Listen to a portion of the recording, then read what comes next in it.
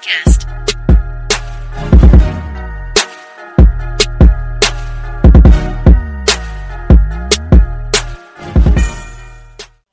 Si Berja. Assalamualaikum guys. Waalaikumsalam. Semua sihat?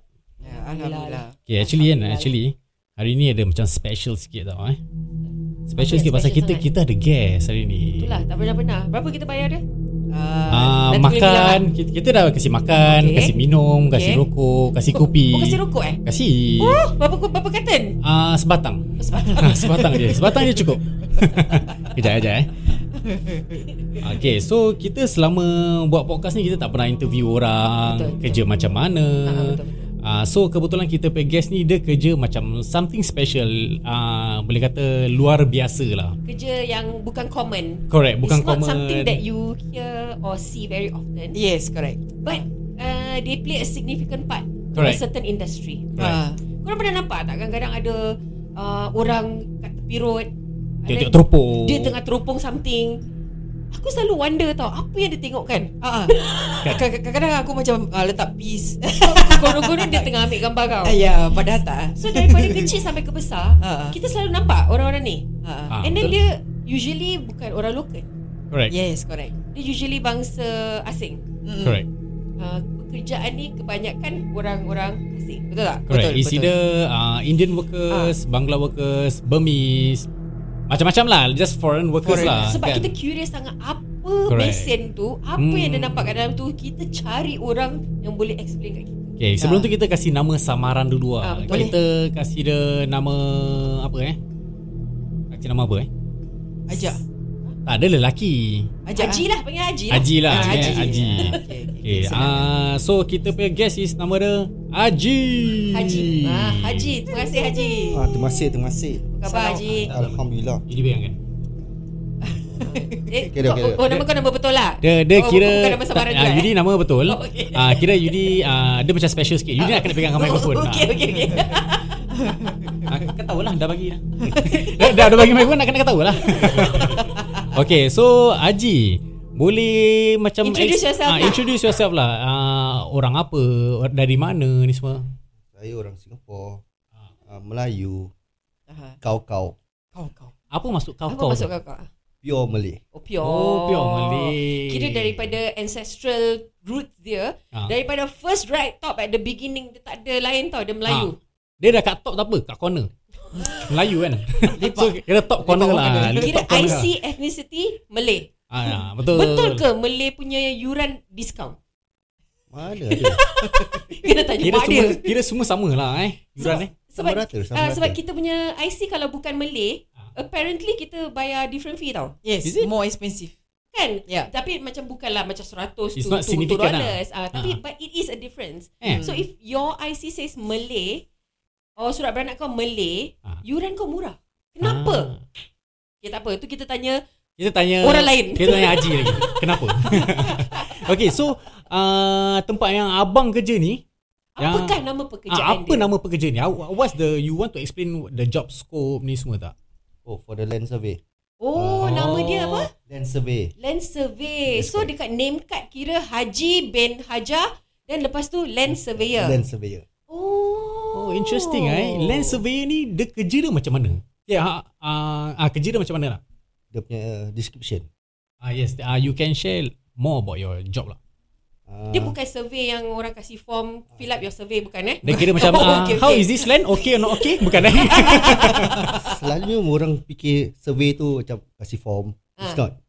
It's a professional job that's required for Tengok Google Tengok Google. Dia susah nak explain lah. On a daily basis, what do you do actually? Daily basis kira hari sebagai seorang hari land surveyor. Pagi apa? What's the first thing that you need to do as a land surveyor? Purpose dia untuk apa sebenarnya? Usually I did was topography. And apa benda tu diorang panggil GPS for Google Map. I see. So maknanya you are given coordinates or land. Yes, correct. And then you go to that place. Lepas tu you buat apa? You taruh benda tu. Yes. put my instrument and target. Okay, instrumen tu apa instrumen? Biasa kalau Melayu orang kata instrumen ni untuk macam main dada, main instrumen. Main cabu lah. Main barang sejuk ke barang panas? Ni apa instrumen ni? Apa ni barang panas ni? Lagi satu aku fikir instrumen macam gitar. Melayu kan. Bawa instrumen pergi tengah-tengah road main gitar. Jeng. So the instrumen ni mesti ada macam a very specific name lah. Apa instrumen ni apa specific name dia? So abang boleh describe instrumen ni buat apa, bentuk dia macam mana? Bentuknya memanjang, ada teropong, 3 kaki dalam. Apakah itu? Dia jadi teka-teki. Dia jadi teka apa itu? Dia ada LCD, dia ada button dan perlukan tripod. Adakah ini yang apa selalu orang nampak dekat tepi-tepi jalan macam kamera? Yes, correct. Itu benda. Jadi apa kat dalam tu? Instrumen tu buat apa? Untuk nak katakan kita shoot another target. Okay. To get the coordinate. So a land surveyor punya kerja is to get coordinates of a specific location. I see. And like dia cakap kan untuk Google Maps kan. So that means ada longitude, latitude kan. Right. So when you say topography kan, dalam army kan diorang pakai topografi kan. Untuk aim negeri orang kan. Bukan. Yalah. Untuk aim negeri orang. Kalau itu ada perang lah. Tapi kalau training untuk tahu kat mana location kan. Tapi dia nak ketawa kan jauh sikit. Dia buat macam tengah buat beatbox. Okay. So basically, sekarang kita dah tahu land surveyor kerja dia untuk shoot a certain target untuk dapatkan latitude dengan longitude, the coordinates of a place. Perlukah anda pandai dalam area science ke maths ke untuk buat benda ni? Kebanyakan maths yang important. Aku memang tak boleh buat kerja ni lah. Ada satu question. 1 + 1 apa? 2. Bagus. Memang dia patut jadi land surveyor. Dia 1 + 1 cepat dia jawab. Ni mesti dia ada bachelor in maths tau. Atau dulu bachelor je. Zero knowledge actually bila masuk ni. Dia bila pak masuk ni, since zero knowledge, they allow lah. Ni benda semua dia allow lah. Tak payah experience Tak payah experience. So it's on the job training. Yes, correct. So siapa-siapa boleh masuk habis jadilah land surveyor ni semua. Betul. Adakah kerja ini satu pekerjaan yang sangat sukar? Is it difficult? Is it a tough job? It's a tough job due to the cuaca. Kena tahan panas. Lepas tu kena masuk hutan, masuk air, masuk longkang. Kenapa Google perlukan coordinates dalam hutan? So kita boleh nak shoot example macam pokok-pokok to identify the girth, the height and the apa benda tu? Sorry, girth tu apa benda? Girth dia punya tebal. Girth. Girth. GIRTH. Yes, correct. Girth. Aku tahu tu sebab aku baca novel Rated. Bukan kakak dulu land surveyor Bukan Jadi nak tanya just curious bila Pak tengah tengok dekat yang benda teropong tu, habis orang pis-pis boleh nampak Pis-pis boleh nampak. Boleh nampak. Dia tak mengganggu kerja korang Tak, kita boleh nampak sejauh mana. Serius You mean you can see it very very very Pernah far? bawa balik itu instrumen, bawa balik rumah. Nampak UD tak kat rumah? Kita boleh teropong ke depan blok tu. Very clear. Boleh nampak orang bogil pun boleh nampak Yeah. Dahsyat. Kerja Bagus benda ni. Kerja ni terlalu dahsyat lah. Tapi kalau let's say you say mas tahan panas, waktu hujan masih boleh buat tak kerja ni? Renyah-renyah boleh. Tapi kalau dah lebat tu kan, pandai-pandai lain. Maknanya waktu hujan lebat sangat, windy pun tak boleh bikin sebab dia akan affect. Windy can because our tripod stable. When we set up our tripod, we have to stuck up the metal, the base of the tripod into the soil. Dia dah terbenam, so dia angin tiup ke puting beliung ke dia maintain kat situ. Jadi benda tu kuat Kuat. That means before that you pun nak kena dig and put. No need to dig because our tripod, the base of the tripod is very tajam. I see. So we have to cacakkan dia. Yes. Macam nak buat apa tu tent. Kemah. So dalam seharian you go to different places tiap-tiap hari. Tiap-tiap hari different location. Berapa banyak tempat location you have to shoot tiap-tiap kali? Is it macam 5 hari. minit dah boleh settle? Tak lah. Tak. Okay. Macam hari ni job kita nak ambil 14 sampit. Apa tu sampit? Kita cuma tahu ampit je. Ampit tak tahu. The sampit is the collection of the water. The corner. So kita nak ambil dia punya invert, dia punya corners of the sampit. So makan 2 jam aja. Hari ni punya kerja. So 14 sampit makan 2 jam. Yes. Oh, kira cepat jugalah. Cepat juga Ini macam bila nak ambil tu the depth of the water, is it? Macam mana? The deep of the sampit. The depth of the sampit. Yes. Macam mana korang dapat anggap ada apa, laser ke apa? By laser. Oh, kira aim habis shoot je lah. Yes, correct. Kita dah dapat dia punya measurement. Ni benda actually diorang buat ni untuk apa? Siapa yang suruh buat ni? Government ke apa? Client. Client lah. Yes. Who are your Diorang ada profit clients? lah. Who are your clients? PUB. Okay, PUB. because of works that is going to be carried out. Yes, correct. Electrical cable. Yes. Because PUB mostly is water kan. Semua jalan bawah tanah yes, kan. Kalau kabel kita tak jalan bawah tanah, kita dah macam kat negeri India tau. Wire berlambat-lambat ke atas. Kan?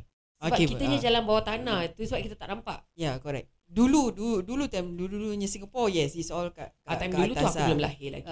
Bas Bas dalam atas ada wire. Tu dah macam kat London je kan Dulu kita kat London. Dulu korang kat London. Macam tram The electric tram. Oh, korang kenal kat London. Kenal lah Kak Noi. Kenal. Jiran. Oh, jiran. Cuba rapat speaking ke? sikit. Cuba speaking sikit. Speaking? No, I don't speak English. A long time already. Kami Singapore. Okay. Macam tadi Cik Haji cakap kena masuk dalam laut. How deep you need to? Usually depends on your height. So, I see. If let's say Haji ni pendek orang dia. Kesian. Tiba-tiba lagu sedih. Terpaksa lah sampai perut je. Oh, okay. Aku dah bukan gegar. So maknanya kalau sedih orang lah. tu lagi tinggi, dia boleh masuk lagi dalam lah. Correct. But regardless whether you masuk dekat dalam ke, dekat tengah ke, dekat tepi ke, instrument tu is able to measure the same amount lah. Exactly. I see. Okay, what's the most memorable macam job yang recently Abang Haji ni pernah go through, dan mesti ada ternampak something weird ke, or something dangerous ke, api ke, apa ke, mesti ada ke benda-benda. Paling nampak orang mati ke. Kira macam occupational hazard lah. Yes. Apakah occupational hazard? Itu yang paling rabak is 5 meter punya apa benda tu, longkang. Kena crawl in with our instrument inside. Benda tu berat lah. Berat tu tak sangat tengok kekuatan korang masing-masing. So benda tu is 5 meter deep, then you need to go under. The longkang itself, the diameter of the longkang is 5 yang meter. bulat besar bapak tu. Yes. So we have to crawl in to scan all the length of the piping until the end to the end. So you pakai apa? Coveralls? Ada safety PPE tak? We have our CO2 punya measure, device dengan lampu je. Itu. So you are dealing with expensive equipments. I'm assuming benda ni yang boleh shoot target jauh, dalam, gedebak-gedebuk, mesti benda ni harga beribu-ribu ke berjuta-juta kan? Itu pasti. So you must really look after Correct. If anything happens to the machine, macam mana? Ikat kontak dengan itu company.